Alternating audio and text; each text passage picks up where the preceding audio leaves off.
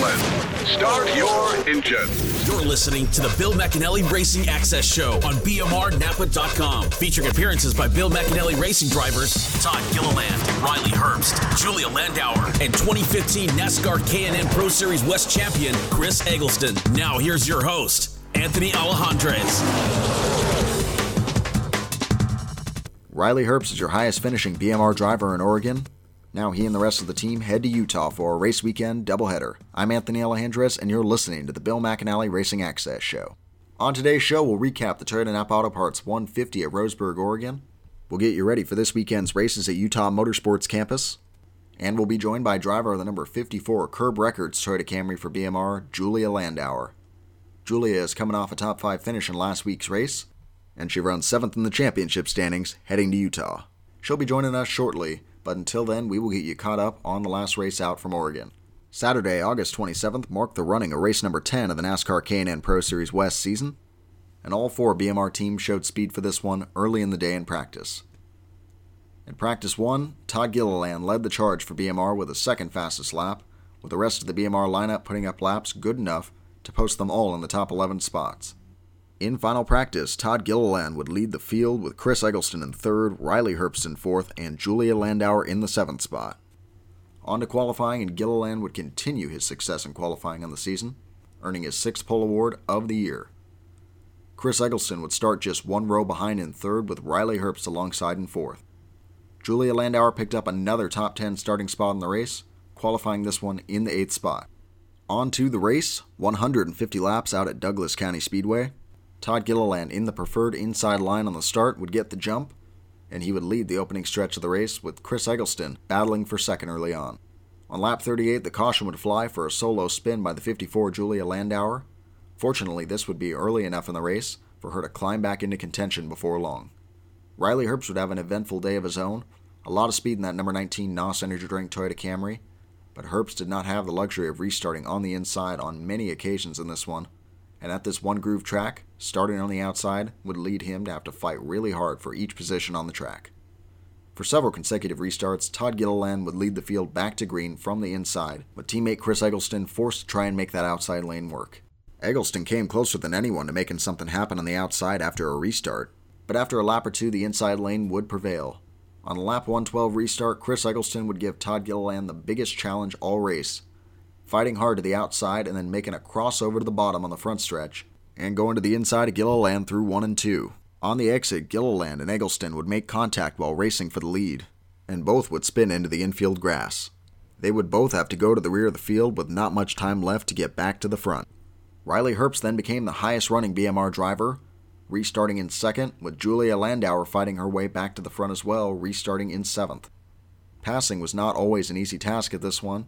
Even with the fastest cars in the race, Eggleston and Gilliland both would have to fight very hard for every position they would gain late in the race. Riley Herbst would remain up front to the conclusion of the race, finishing this one in the 3rd spot. Julia Landauer would rebound nicely from her early spin and would finish in the 5th spot. Todd Gilliland would make his way back up to the 6th spot, and Chris Eggleston would come back to finish this race in 7th. Moving on to the series standings after 10 races, Todd Gilliland would leave Oregon still atop the point standings by 5 points. Chris Eggleston still runs 3rd in points after Oregon with 7 top 5s and 8 top 10s. Riley Herbst continues to put together great results as of late. Another 3rd place finish has him 6th in the points, 7 points back from the top 5. Julia Landauer is just 1 spot back in 7th. She's just 11 points from the top 5 with 4 races remaining. This race recap is brought to you by BMR Napa Auto Care Centers. If you need to get your car repaired, then bring it to the place with the best reputation in the community. With everything from general automotive repair to brake service, oil changes, tune-ups, to computer diagnostics and transmission service, and so much more. BMR Napa Auto Care is dedicated to getting your car running like it should be, and they are committed to delivering best-in-class service. Schedule an appointment online today at bmrnapa.com or over the phone at 916-676-0010. They have 2 locations, Roseville and Antelope, California, both of which will give you that same great BMR service. That's BMR Napa Auto Care Centers. Championship service from a championship team. Up next, we'll talk to the driver who finished 5th in the Toyota Napa Auto Parts 150, driver of the number 54 Curb Records Toyota Camry, Julia Landauer. That's up next on BMR Access. Hey gang, this is Brendan Gaughan, driver number 62 South Point Chevrolet in the NASCAR Xfinity Series, and you're listening to the Bill McAnally All Access Show.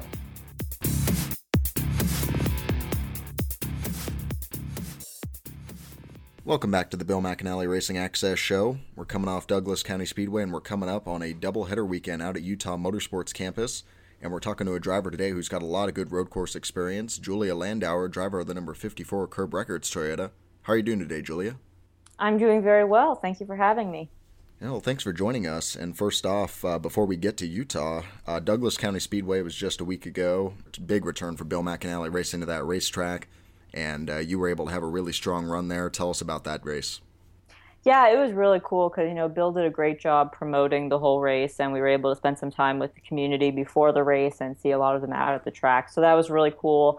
And yeah, it was a tough race. Didn't quite qualify as strong as I would have liked, but then we were able to hang on to bring home, I believe, my fourth top five of the season. So that was good, and good momentum moving forward into Utah. At a place like Douglas County Speedway, being that it's such a flat racetrack and it's really small, it seems like it really takes a while to get some momentum on the next driver and try to build up and make that pass. How tough is it to balance being aggressive and overly aggressive at a place like Roseburg, being that it's really just a one-groove racetrack?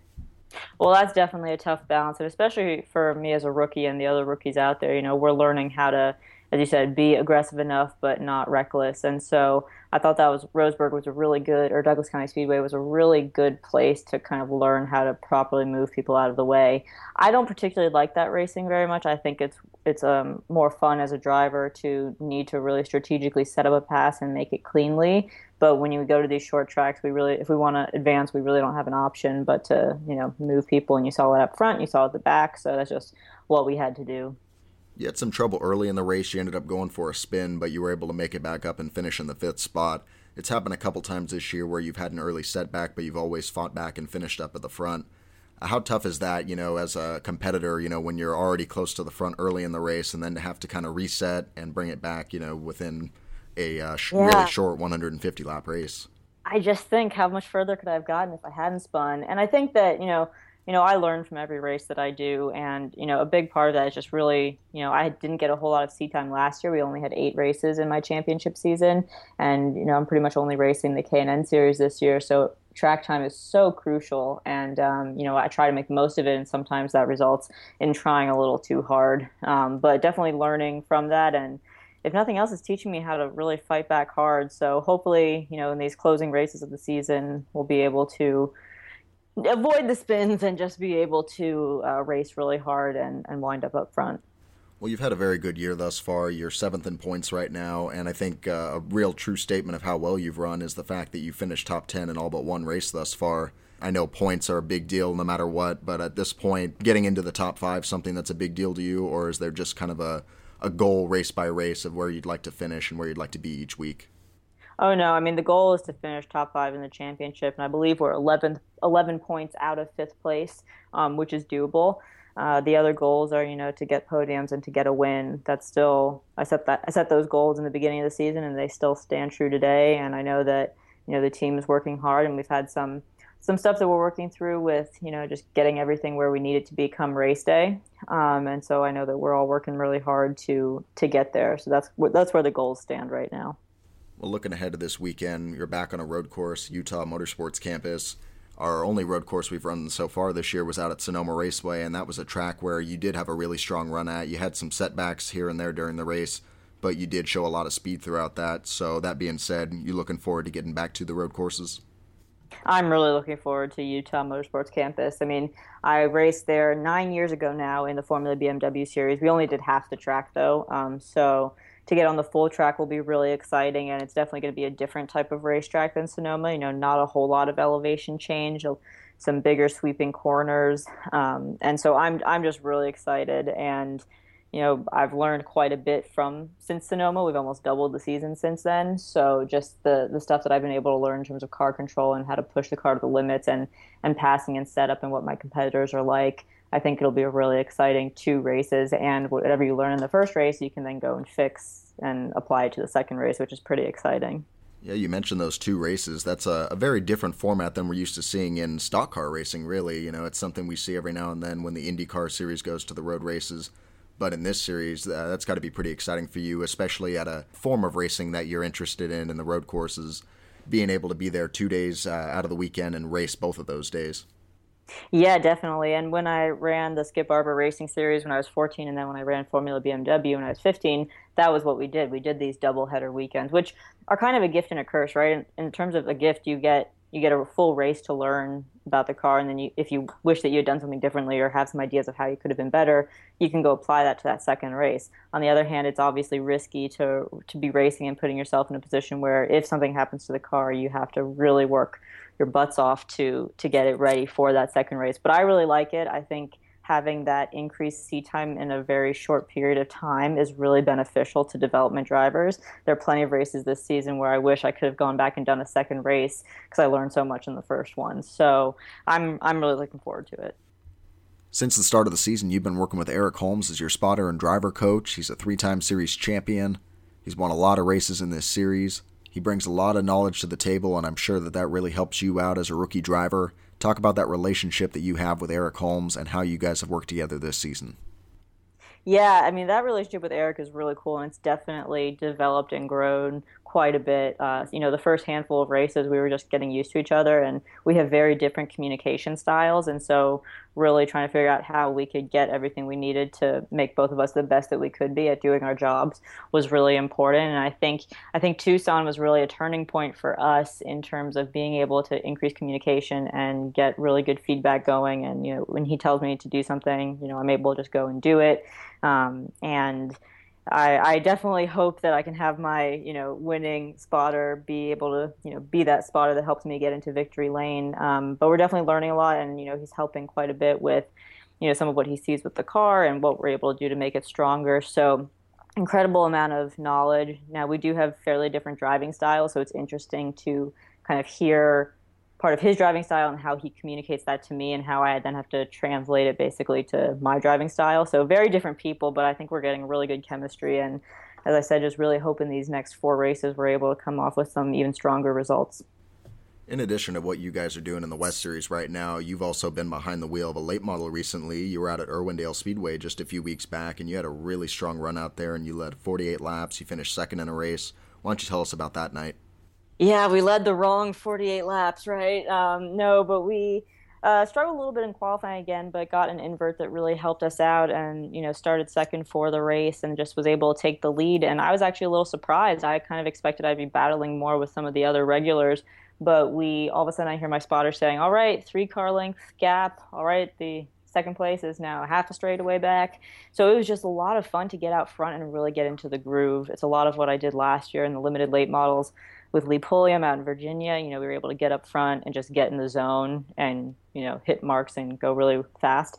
But then, we got a flat tire, and I couldn't quite tell what it was, but the chassis was hitting really hard against the ground, and, the car was really tight for those last basically 4 laps, and that's where the guy who ended up winning the race, Nick Janitis, he was able to get by me, and I was able to maintain second. But it was bittersweet because it was such a strong run, and we just had a little bit of bad luck that there's not much you can do about. We still got 4 races left in the season. I know that there's still many things that you want to get accomplished before this race season ends, but you've had a lot of good things happen here in the first part of this season, had a lot of great experiences behind the wheel. Looking back on what's taken place so far this season, has there been a highlight moment or highlight race to you thus far that really stands out? Oh, that's a great question what the highlight of the season is. I mean, there have been a couple. Getting to Sonoma was really cool. Getting on Iowa, even though we really didn't have a great night, it was cool to be on one of the premier NASCAR tracks, which was pretty exciting. And being able to bring some of my friends and family out to the track who had never seen races before and being able to share it with them. Tucson was still probably one of the strongest races with running up in second for a little bit there. But I'm just really excited to, for all the work that I've put in, that Julia Landauer Racing has put in, that Bill McAnally Racing has put in, and Toyota and Napa Filters. I mean, we've all collectively worked incredibly hard to make the season come together, and we're doing pretty well. And it's obviously, having so many cars on the team and working together and really trying to make the most of what we have is what the goal is. So I'm really excited going into the last 4 races. Definitely a decent amount of pressure to, as I said, get some podiums and hopefully the win, because I know that we're all completely capable. It's just a matter of putting all the pieces together properly. Well, Julia, we wish you good luck out at Utah Motorsports Campus this weekend in both races, and thank you for joining us on the show today. Thank you so much for having me. This is Eric Holmes, and you're listening to the Bill McAnally Racing Access Show.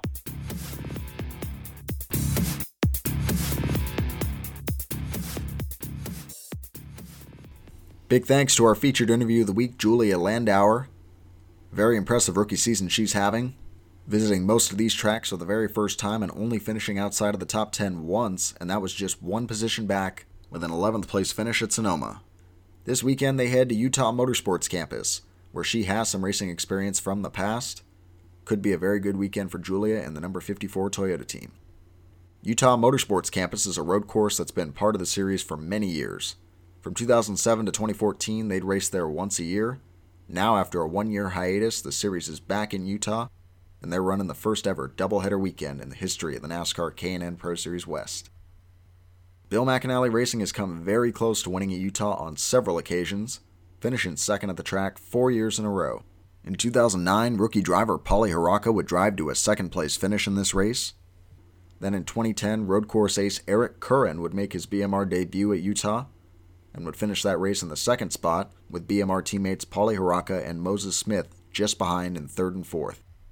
In 2011, Moses Smith would come very close to victory at Utah, taking the lead late, but he would end up finishing the race just shy of victory in the second spot. And finally, in 2012, Eric Holmes would lead the charge for BMR in that race, driving his number 20 Napa Auto Parts Toyota to a second-place finish. This weekend, the 5 BMR teams look to bring back the team's first and second win at the road course, and they have a very good chance of doing that with their strong lineup of drivers. The season's winding down for Bill McAnally Racing. After Utah, there will be just 2 West races left on the season, Meridian Speedway in late September, and of course All-American Speedway in October. Todd Gilliland and the number 16 Napa team will be running the final East race of the year out at Dover International Speedway at the end of the month. So after Utah, you'll have 3 more chances to watch your BMR drivers either at the track or when the races air on NBCSN. As always, you can listen to every new and old episode of the BMR Access Show on the Bill McAnally Racing SoundCloud. And don't forget to subscribe on iTunes as well so you can listen to every episode of the show on your phone using that podcast app. Once more, I want to say thanks to our featured interview of the week, Julia Landauer, for joining us on the show. Best of luck to her and the whole BMR team in both races this weekend.